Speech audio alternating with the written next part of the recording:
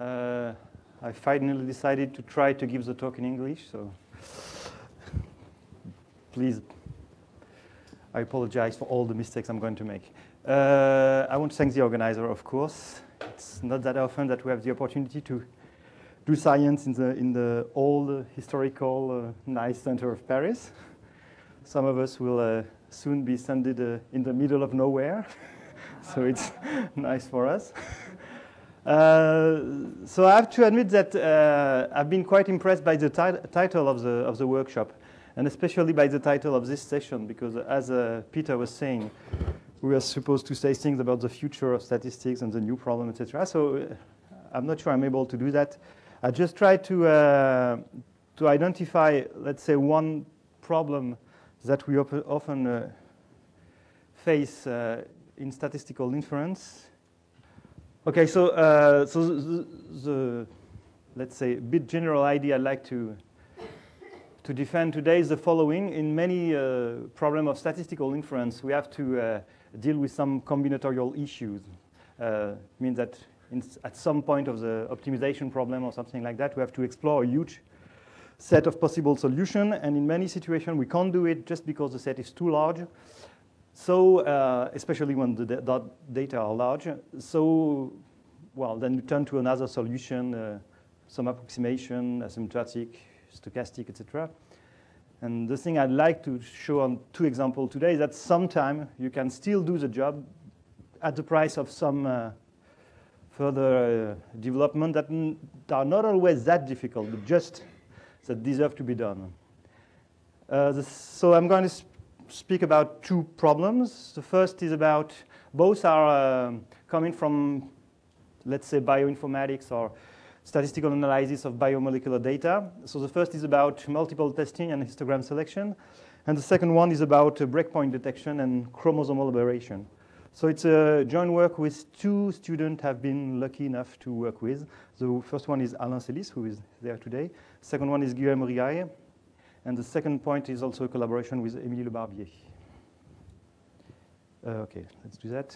So for the first example, I'm going to start with a very old and classical statistical problem, which is the estimation of density. So you have a IID sample of a given density unknown, and you want to estimate it. And I just considered two of the most popular density estimates. So the kernel estimate, so you take a certain given kernel with a certain shape and a certain bandwidth, and you have this very famous shape for the estimate. And the other one is the histogram estimate, where you just choose a partition of the interval. Let's say that the density is only on 0, 1, and then you just split the interval in bins, and you have an estimate based on the frequency of the number of data into each bin. So it's very classical, and a very among the possible way to assess the quality of the estimate. In the literature, you will often meet people using the quadratic loss, which is basically the L2 norm of the difference between the estimate and the true density. And what you would like to do is typically to find the density, the estimate that minimizes this quantity. So actually, you don't need to calculate all this, because here you have the norm of the true density, which is a constant, so you can't remove it from the criterion. And basically, you would like to minimize that, or at least to be able to see whether your favorite estimate is going to do is good or not. And a very standard, at least natural way to try to estimate this quantity, which is an expectation under the distribution that you don't know, is to use cross-validation, or more specifically here, leave P out, which means that you consider all the possible subset of P elements among M. M is the number of data for this part. And for each subset of P element among M, you're going to fit your estimate on the M minus P first data, and then calculate your criterion on the P remaining ones. And then you're going to average that over all possible P subsets of size P. So as you see here, there is choose MP possible subsets, and as soon as M is a bit too large or M is a bit too large, it's a big problem to do that. So in practice, as soon as you have a large M, and as soon as P is a bit large, of course, if P equal 1, you just have M subsets, so it's not too large. But if P equal 2, you have a quadratic number, etc., and it grows exponentially with P. So you can't do that. In many situations, you can't do that. And most of the time, people use V-fold. It means that instead of taking all possible subset of size P, they just split the whole sample into V groups, each of size P, and then do the same job. So the first result I wanted to mention today is the following one. In the specific case of the histogram, and it's the same for the kernel estimate, you can actually exactly compute this formula here, which is the average over all possible subset of size P, just by hand. It's a matter of, I don't know, patience, courage, or you may ask to Alain. He has an opinion about that. So you can calculate the exact formula. And you see that the formula is just the sum of the number of bins here. So the complexity of this formula is very, very small. So for a given histogram, you can compute the estimation of its LP, of its risk based on the LP out criteria approximation with this formula. And because this formula is not too complex once you get it, you can do a bit more things. You can also calculate the bias of this estimate, and you can also calculate the variance of this estimate. So now you have at hand things that you usually don't have. I mean, in most of the time, you don't even have the estimate. Now you have the estimate, but in addition, you have its expectation and its variance. So of course, you can't directly calculate that because it depends on the probability mass within each bin of your histogram. But it's quite maybe quite natural to use the estimation based on the data, so just the frequency of the number of data within each bin. And actually, the variation of this quantity around the true probability are not that large. You can control them. So it's not, you can prove that these two estimates, the plug-in version of these two, the first two moments, are really accurate, and you can control the variations. So what can you do with that? The first thing you can do is try to see what you risk when you do V-fold in place of LP out. So I remember that V-fold is a standard way to do when you would like to do LP out, but you can't, just because it's too expensive. So this plot here is just to show a curve. It's an example for a kernel estimate where the problem is just to choose the bandwidth. And the black curve here is the risk estimated with LP out, risk estimate. And here we just plotted the curve with 2 times the standard deviation of the V-fold. So first, I should precise that. When you compare the two estimates of the risk, you can show that they're both unbiased, so that their expectation, both expectations are equal to the true risk. But because of some additional randomness in the V-fold, the variance of the V-fold is much larger. And the randomness comes from the fact that you first have to choose your V sets at random. You split your sample into V group, and this is random, and this adds some randomness. And here, what is the width around the black curve here is due to is just twice the standard deviation of the V-fold around the risk estimated by LP out. So you see that the band may be quite large, and the most important thing maybe is that depending on the V subset that you've been chosen, you won't find the minimum at the same place. In this situation, you get 0.1 with the LP out, and here you go down to 0.08, or here almost to 0.11, just because you were unlucky in this choice of the V subset. So it's just to illustrate the kind of thing you can conclude once you get the exact formula. The other thing you can do now, because you have the expectation and the variance, you can compute a kind of global criterion which tells you if your estimate, your LP out estimate, is accurate or not. And if you remember a bit the formula I just showed you before, they all depend on P. So you could decide to choose your P so that your LP out estimate is going to be the more precise. So you end up with a rational fraction, so you can solve the equation and trying to find the P which minimizes this thing. So you can do that and decide to choose the histogram, for example. For each histogram, you find the best P. once you get the P, you estimate the risk of your histogram with your P hat, and then you decide among all your histogram collection which one you prefer. It turns out, and it was a bit disappointing, but it's still information that, sorry, in the most simple situation, when you just choose the width of the kernel estimate, of the kernel, for example, or when you consider only a regular histogram, most of the time P hat is 1, which means that leave one out is OK, so you can still do your favorite techniques. It works as well. So now, as I was mentioning before, actually, most of the things we are doing are motivated by biomolecular application. So the way we entered into this problem was the following. It was about gene expression data. And so gene expression data are quite popular even in the statistical world now. And the idea is that you have a bunch of technologies, microarrays, SAGE, next generation sequencing, and you have probably one new technology every 2 years or something like that. But basically what you get is a measure of the expression level, let's say, of the activity of a gene in a given condition. And you can do that at the same time for all the genes of a given species. And typically, for the species you can work with, you have 1,000 to 10,000 genes, or few tens of thousands of genes. Among the most typical experiments you will encounter, there is differential analysis. You have two conditions, normal versus tumor, stress versus no stress, healed versus healthy, or etc. And you want to find the gene for which the expression level differs between the two conditions. So you can do your favorite test. And of course, in the end, you have a strong multiple testing problem because you want to control the number of false positives, so you can do a naive test procedure.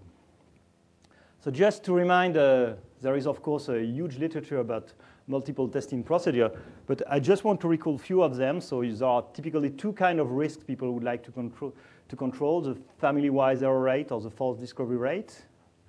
And among family-wise error rate, you have also all the procedure, CDAC, Holm, Bonferroni, etc., a lot of.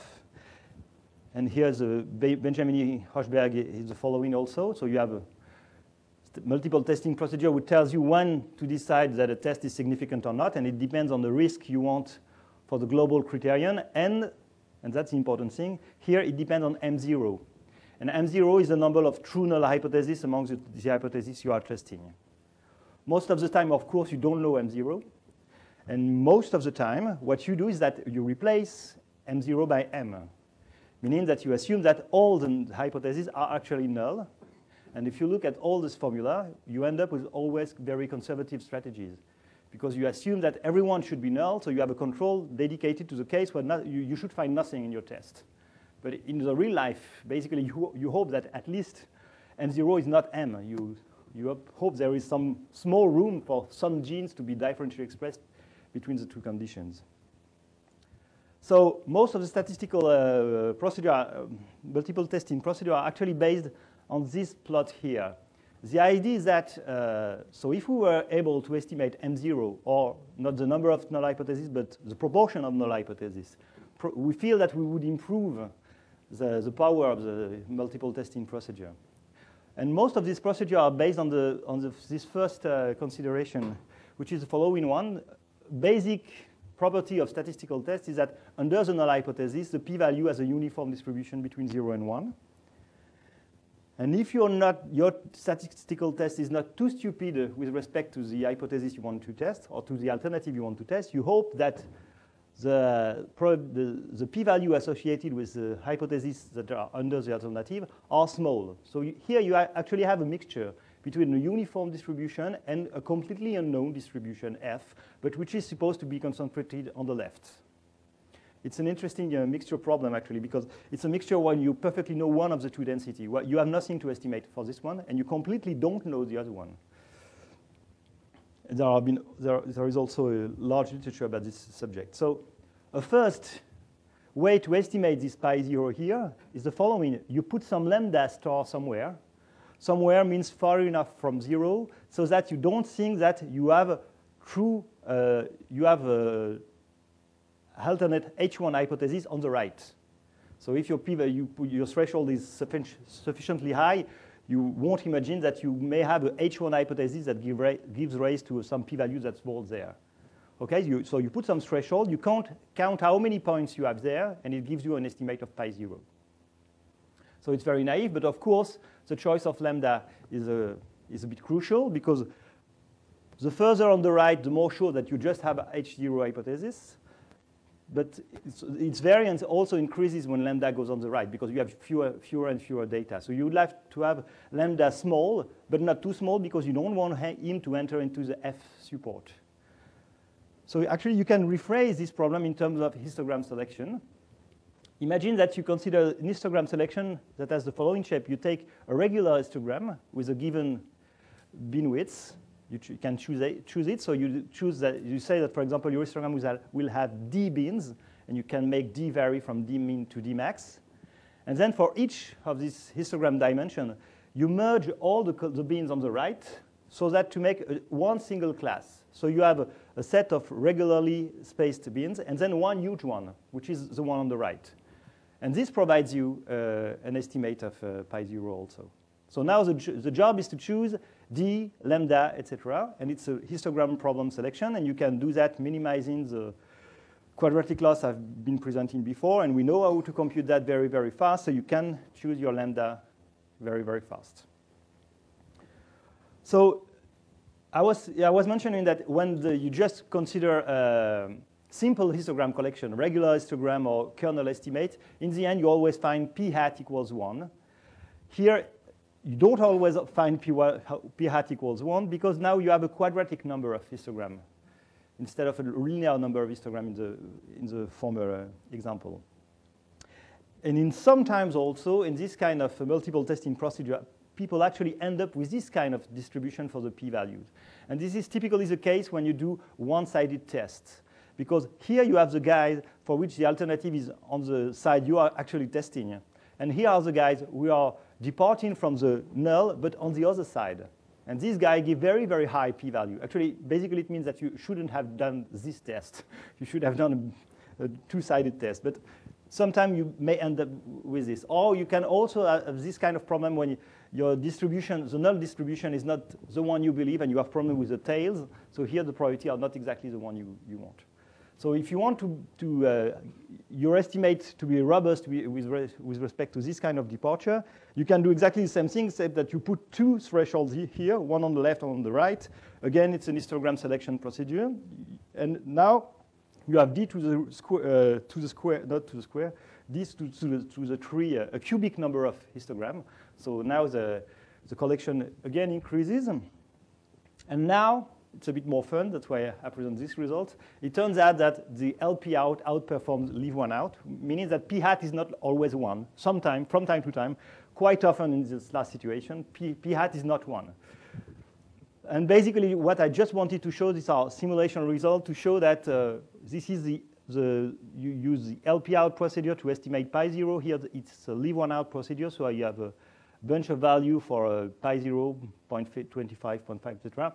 And the last 4 rows are, let's say, competing method, but the important message is that both LP1 and LP out and leave one out outperform all the other one. And among LP out and leave one out, LP out still outperforms the job. So outperforms the other one.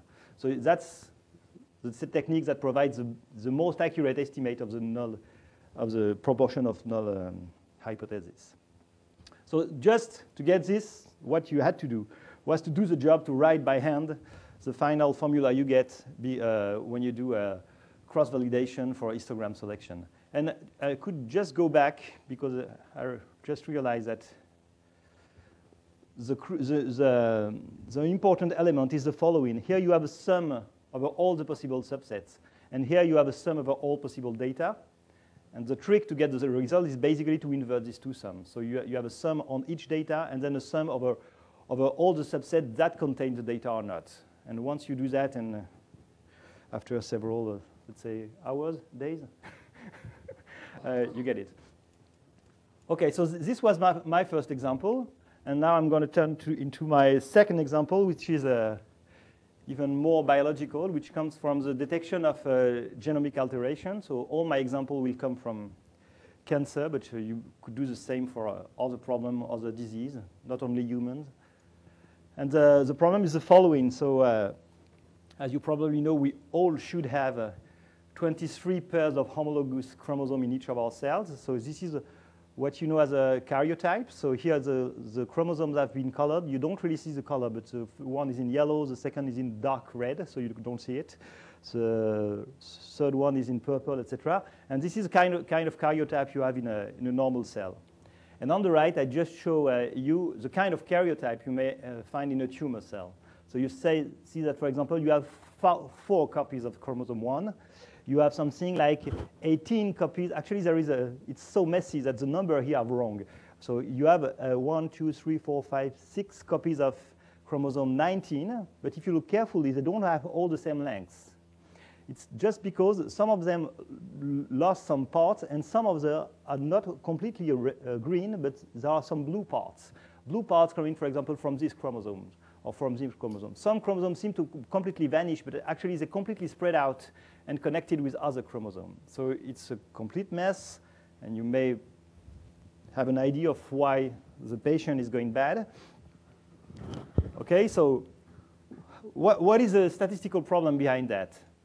There are various technology to do that, but basically most of the technology will do the following thing. Comparing a normal cell and a tumor cell, they will estimate for a set of locus, a set of position along each chromosome, the ratio of the number of copies in the tumor cell versus the number of copies in the normal cell. So you will use, again, it's microarray or next generation sequencing of whatever you want. You will end up with this kind of profile where you have a chromosome, the set of position you know, and then the ratio, or at least some signal that should be proportional to the ratio. Of course, you have a lot of noise, and these are true data. So it's from it says this by Philippe Huppé, who is working at the Institut Curie. Here you have, for example, chromosome 1, where you miss a huge part on the left. Then you have few yellow points, which means that they are normal. Then you have a huge gain, meaning that all these points, you have too many copies with respect to the normal cell. And again, it's normal, and again, you have gain. Again, you have a gain, amplification. Chromosome 2 is about almost OK, 3 is OK, 4 is OK. Chromosome 17, again, you have the left part, which is normal, and then you have a huge gain on the right. Okay?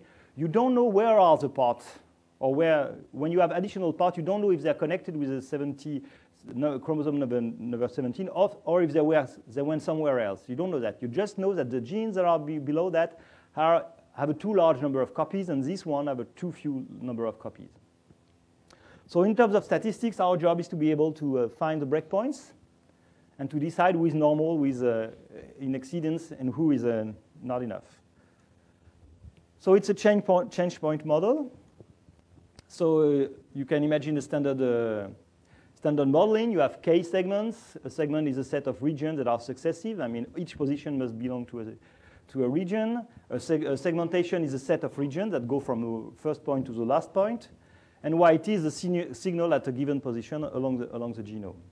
And the typical model would be to assume that the data are independent and that the distribution of the data just depend on the segment they belong to. Okay, so yt just depends on the theta r, and r is the number of the segment. So here are all the first model you can think of: homoscedastic Gaussian, heteroscedastic Gaussian, Poisson, and every ID you may have. You can follow the list. So this was also developed by Frank Picard during his PhD.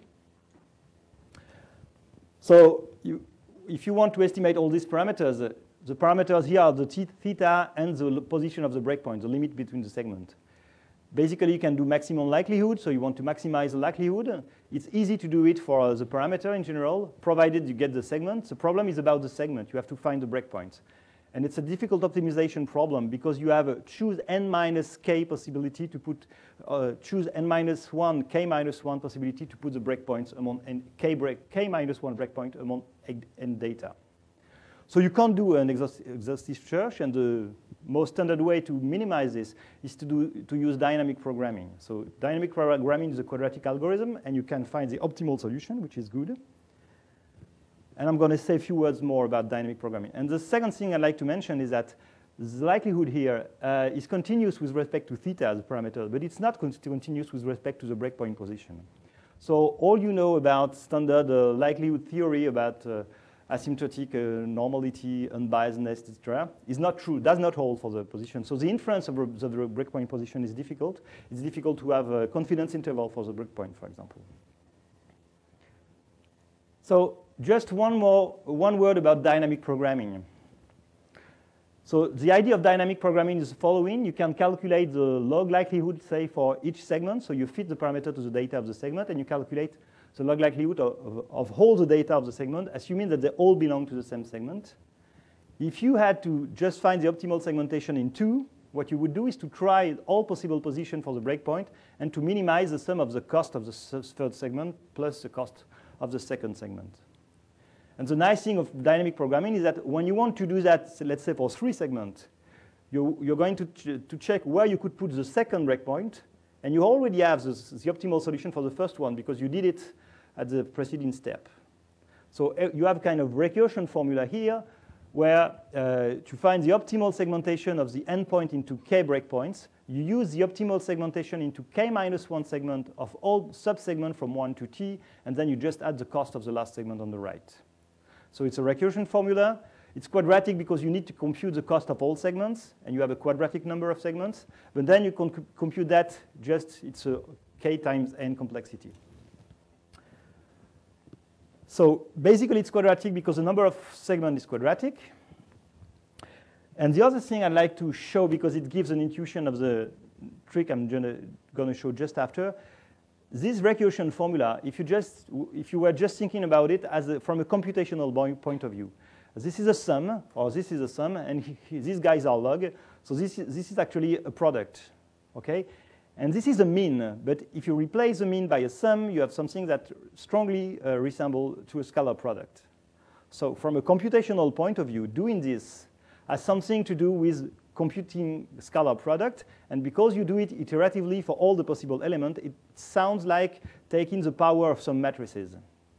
So that's the linear algebra trick that you can, so please trust me, because I'm not going to show you, but if you want to compute a formula, a function that can be factorized over all segments, if you build a matrix where into each element of the matrix you put the cost of the segment, then one to calculate the power of the matrix at degree k, so for k equal 1, 2, 3, etc., to capital K, you calculate all the possible value of all the possible sum of the cost of all your possible segmentation. And so the nice thing to see here is that to do dynamic programming, you find the optimal segmentation. In some sense, it means that you've been exploring the whole segmentation set. But the whole segmentation set has actually this size. But you don't need to have this complexity to explore all of it. So dynamic programming provides you in a quadratic time the optimal path. But you can compute a bunch of other quantity of this shape with exactly the same complexity. So when you use that, if you say, go, for example, into a Bayesian framework, you can do the following thing. So it's standard Bayesian. Let's say you have some prior on the dimension. And if you don't know how to choose a prior, you just ask Jean-Michel, I'm sure. I don't know how to choose a prior. It's flat, and that's it. You can then you need some prior on the segmentation. So you can give the prior distribution of the segmentation given the dimension, or you can directly put some distribution on the segmentation for all the dimension at the same time. This one is uniform within each dimension. This one is a bit more funny. It prefers a segmentation where the segments have a homogeneous length. So I like this one. And I'll show you why. It's just because you can factorize it over the segment, so it's going to work well with the following. And then the prior distribution of the parameter given the segmentation. And then I just need 2 hypotheses. I need the prior distribution of the segment to be factorized over the segment. And then the same, I need factorization hypothesis about all possible probability. I need to be able to split the thing into my computation. And you see why. I mean, I have elements, I have all information segments by segment. I can't afford to have a parameter that deals with 2 different segments, for example, because otherwise the computation will be wrong. So for example, I can't deal with a nomoscedastic model because sigma would be the same for everyone, and I can't achieve the inference like that. So it needs to be heteroscedastic, or Poisson because you just have one parameter. So all this sum, if you have this hypothesis, all this sum will have a nice form and we'll be able to use it using the linear algebra trick I just mentioned. And then I will need to compute this kind of quantity. So it's desirable to use conjugate priors because these integrals are easy to compute. If you don't, actually, you can do one Monte-Carlo algorithm per segment, which will be quadratic time. And then you have it, and you keep it, and that's it. So I can't negotiate the first hypothesis, but I could do something about the second one. It's just a matter of time. So you can't avoid the first one. So once you do that, and using the kind of using the trick I was just mentioning before, you can calculate a bunch of quantities that are most often quite difficult to calculate. For example, you can calculate the probability that there is a breakpoint at some position, because you can calculate the probability that breakpoint number k is at position t, and then you sum up the all possible number of breakpoints, and you calculate the probability that there is a breakpoint there, which is not exactly the same as providing a confidence interval, because you have the distribution of the breakpoint, not a distribution about the uncertainty of the localization at t. It's not exactly the same, but it's still information. You can also compute the probability for a segment to be there, meaning that I'm sure that here it's all normal. I don't really know what happens on the left. I don't really know what happens on the right, but I'm sure that here everything is OK. That's an information also. And the last quantity I will come back on later is the entropy. So you can compute the posterior the entropy of the posterior distribution of all the segments, the possible segmentation, given the data within a dimension. The idea is the following. The entropy measures the fact that the posterior distribution is concentrated on few segmentation. Basically, when you choose your segmentation, you would like it to be quite sure, not too fuzzy about the position of the breakpoint. So intuitively, when you choose dimension, you would desire this to be small so that you're quite sure of the localization of your breakpoints.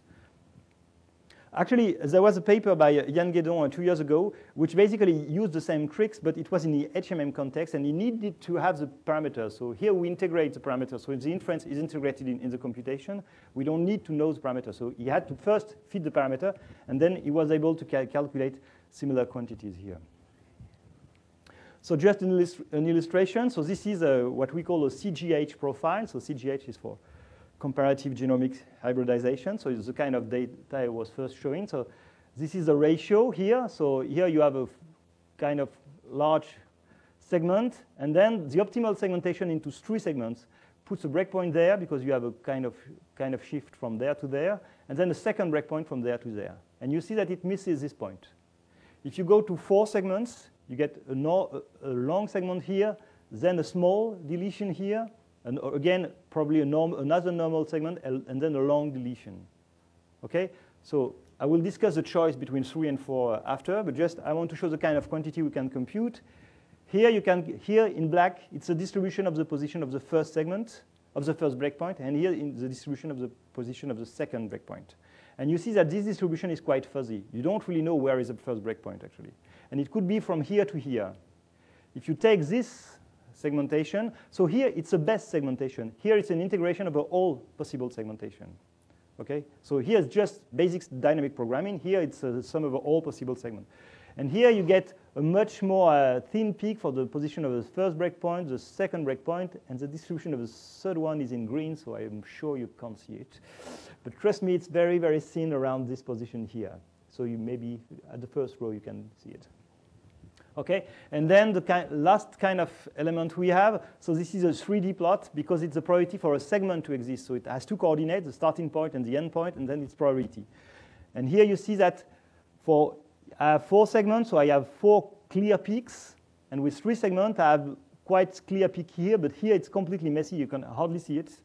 So you don't really know where is the second segment, and you don't really know where is the first segment, just because the localization of this breakpoint. So of course, as often, choosing the number of breakpoints is actually the difficult problem, because once you get it, you will using dynamic programming, find the optimal solution. You won't have precision about the localization, but at least you will have the optimal segmentation. So of course, you end up with a model selection problem. So again, choosing the number of segments in a breakpoint detection problem is an old problem. Basically, people do use a penalized contrast. So you take the log likelihood of your model and you penalize it in some way. And most of them use a two-step strategy. So the first one is the following. For each dimension, so for us it's each number of segments, you fit the best segmentation. So you use dynamic programming number one. And then you get some the log likelihood of your optimal segmentation with a given dimension. And then to choose the best dimension, you penalize the log likelihood of the best segmentation with some quantity that depends on k. Okay? And then I have two examples, but probably you could find others. So the first one by Emilio Barbier was to make it depend on the dimension of the number of possible segmentation with k segment. Marc Lavielle proposed to do it proportionally to the number of segments, but with an adaptive coefficient. Something which is interesting is that the penalty within each dimension is the same. So each segmentation with same dimension pays the same price in terms of penalty. You may think that very irregular segmentation are not good and you would prefer regular segmentation. If you have this kind of ID, you can't use this kind of strategy because the penalty here only depends on k. Okay? And the way you choose your best model within a given segmentation doesn't depend on the penalty, actually. You could already take, if this was dependent on the segmentation, the optimal segmentation within each dimension could also depend on the penalty. So another very, very famous criterion in model selection in general is BIC. So BIC is basically the posterior probability of the conditional probability of the model given the data. And the most popular BIC criterion is this one, which is based on the Laplace approximation. So you end up with the log likelihood of the data minus half of log n the number of data times the number of parameters. In this setting, the Laplace approximation is completely wrong. You can't do that because the model on which the linear space on which you project when you do segmentation is very, very irregular. No regularity condition that are assumed in the Laplace approximation are fulfilled, so you can't do that. It's completely wrong. And there is a recent paper by Nancy Zhang and Sigmund in 2007 where they modified the approximation. So they did the job of the Laplace approximation, but with this very, very taking into account the fact that the model collection is very, very rough. So it's a very, very different technique based on Brownian bridge approximation, etc. So actually, if you are able to visit all the possible segmentation, as soon as you want to calculate some quantity which is a global probability of some dimension, you just have to sum up over all the segmentation with this dimension.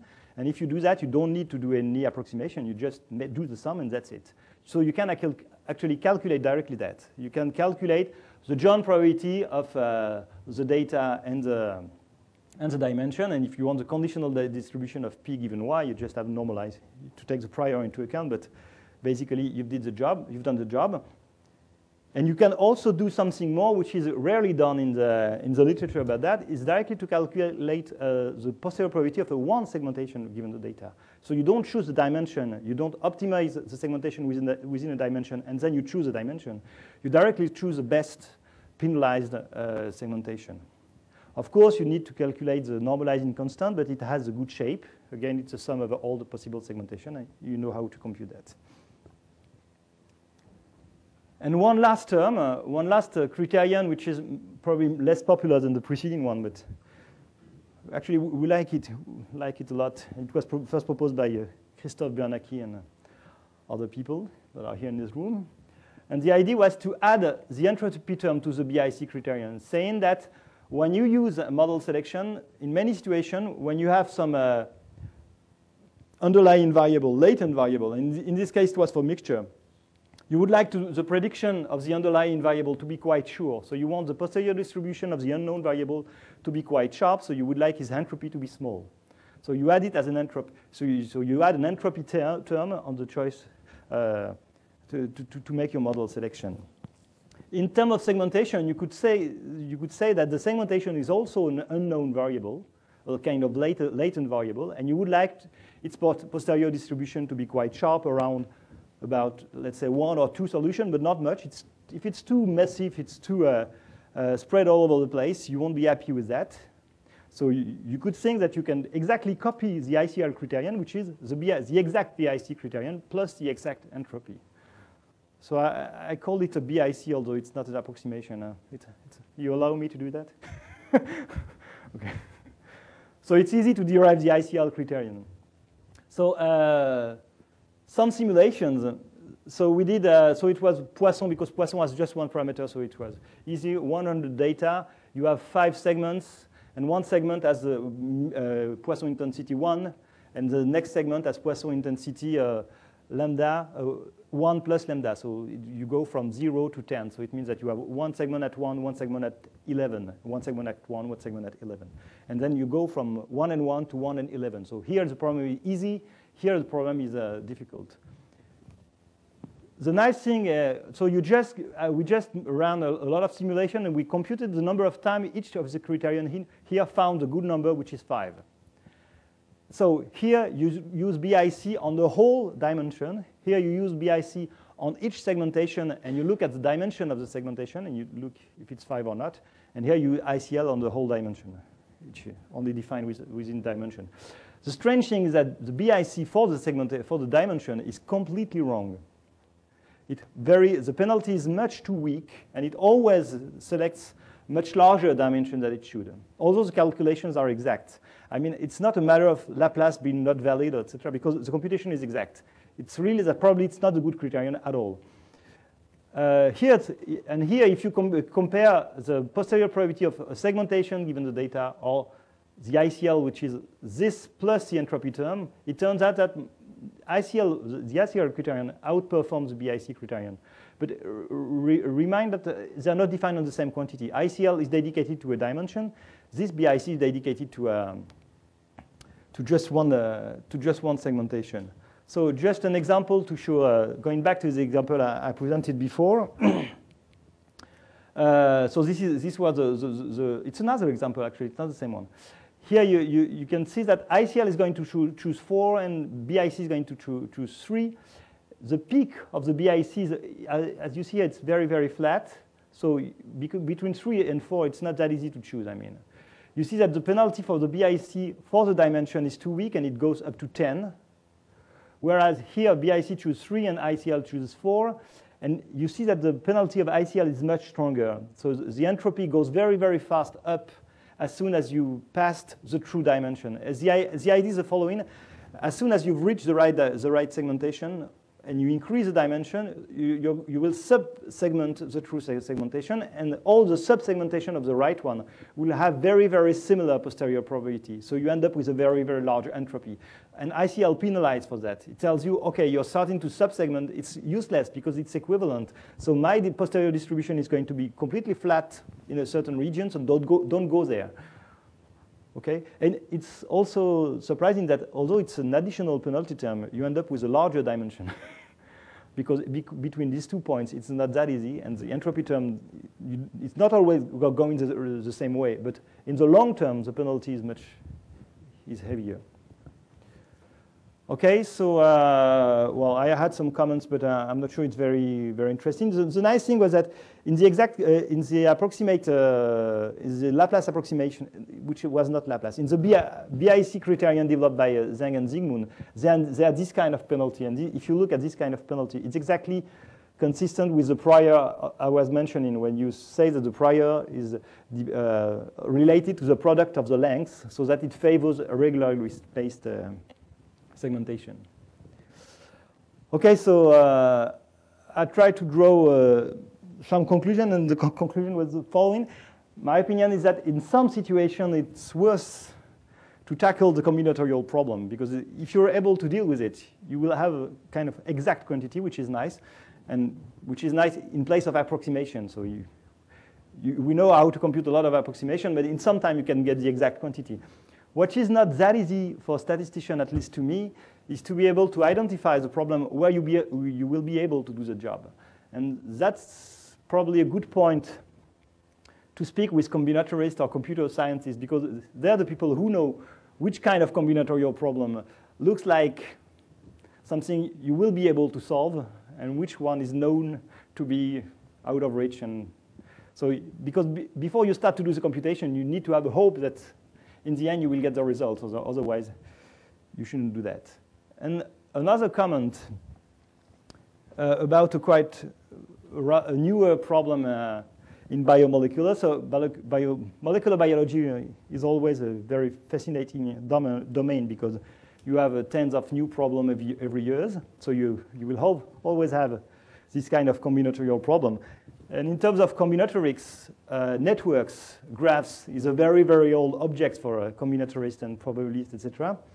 And now it turns out that biologists are more and more interested in the analysis of networks. So networks is a set which describes the interaction with a bunch of objects, proteins, genes, individual, whatever you want. And it turns out that motifs, so triangle, clicks, loops, etc., so small patterns that you may see in the network are kind of basic ingredient to describe a whole network. They were used to do that with a DNA segment where they were looking for pattern also. So how many CCC-AG do I have in my genome? How many C, how many AG, how many? So they were used to characterize the DNA sequences like that and then tend now to describe network with this kind of pattern. What can we do? What can we say about all these patterns in this motif? Can we count them? It's already a difficult problem in a network because the complexity of the problem is not that easy. What is that distribution? You have a huge literature about the number of triangles in the R-de-Shreni random graph model, but R-de-Shreni is basically stupid for biology. Yesterday we had talks about mixed membership, stochastic block models, etc. What is the distribution of the number of loops in the stochastic block model? That would be that's an interesting question. And how does the topology of the motif influence of that? Of course, if you take into account the topology of the motif, probably you will be able to count it faster. And it's already true for oligonucleotide in sequences. It's faster to count rounds than to count heterogeneous patterns, for example. So that's another example of new problem we can try to tackle. Thank you.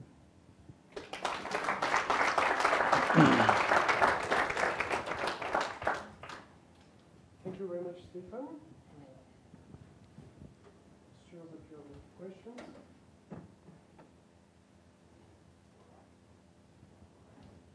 Yeah, Gina. Just a remark about what you call exact BIC. If I understand well, I think it is the logarithm of the integrate likelihood. That mentioned Jean-Michel Marin? Yes, exactly. Yes. So yes, you can go back to the conditional distribution, conditional probability of the model given the data for free once you get that. So it's not asymptotic? No, it's not asymptotic. Yes, it's exact. It's exactly the log. All what I presented today was exact. That's fine. Yes, that's why I find strange that this guy works so bad, because it's not a matter of being a bad approximation, because the calculation is exact. So the problem is somewhere else.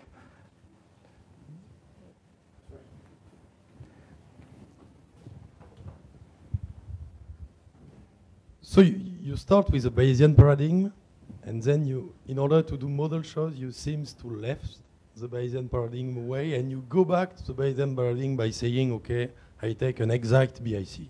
But the exact BIC is just the integrated likelihood. Yeah. Okay. So this is one way of one Bayesian way for choosing a model. But if you want to do a Bayesian choice, you have also to define probability in the space of models. Yes. Okay. Yes, I didn't mention that.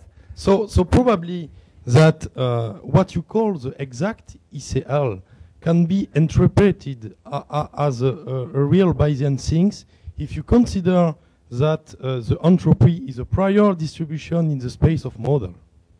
So what happened here, in my opinion, with respect... It's not prior because it's conditional on the data. The entropy we compute is conditional. It's a sort of empirical bias. Okay. Empirical bias prior. You can try to adopt that. But the behavior of this exact BIC here just says that you cannot take a uniform prior with respect to the number of breakpoints. You have to specify a prior that penalize the big number of breakpoints, or to find a clever prior distribution. Yes, but with actually, respect to that. I have no information about that. It's not that easy to know how many breakpoints. You have not much prior information. But I agree with that. Here the prior is uniform. So of course, maybe we should penalize. You're right. You can also change yes. We also consider other prior, where you put a prior which depend on the product on the length, and it does not help this guy that much actually. It's really a matter. I really think that in this situation, what you want is the best segmentation. And actually, the detour by the dimension of the model is really a detour. You don't really care. You just want the best segmentation among all possible segmentation. Going through K actually is not that obvious. You're interested in M, so go directly to M. That's the way I understand the problem. And when you do that, you don't really face the problem of the dimension of the model, because you just compare segmentation with each other. And this is the reason why it's not it's impossible to let a uniform prior distribution for each value of K, because that corresponds to a lot of different substitution. Okay, so we still have you have to analyze all the situations that correspond to each value of K in order to define a prior in the space of model. Okay. And this is probably related to the entropy or something like that. Yes, but you don't know in advance. No, I agree.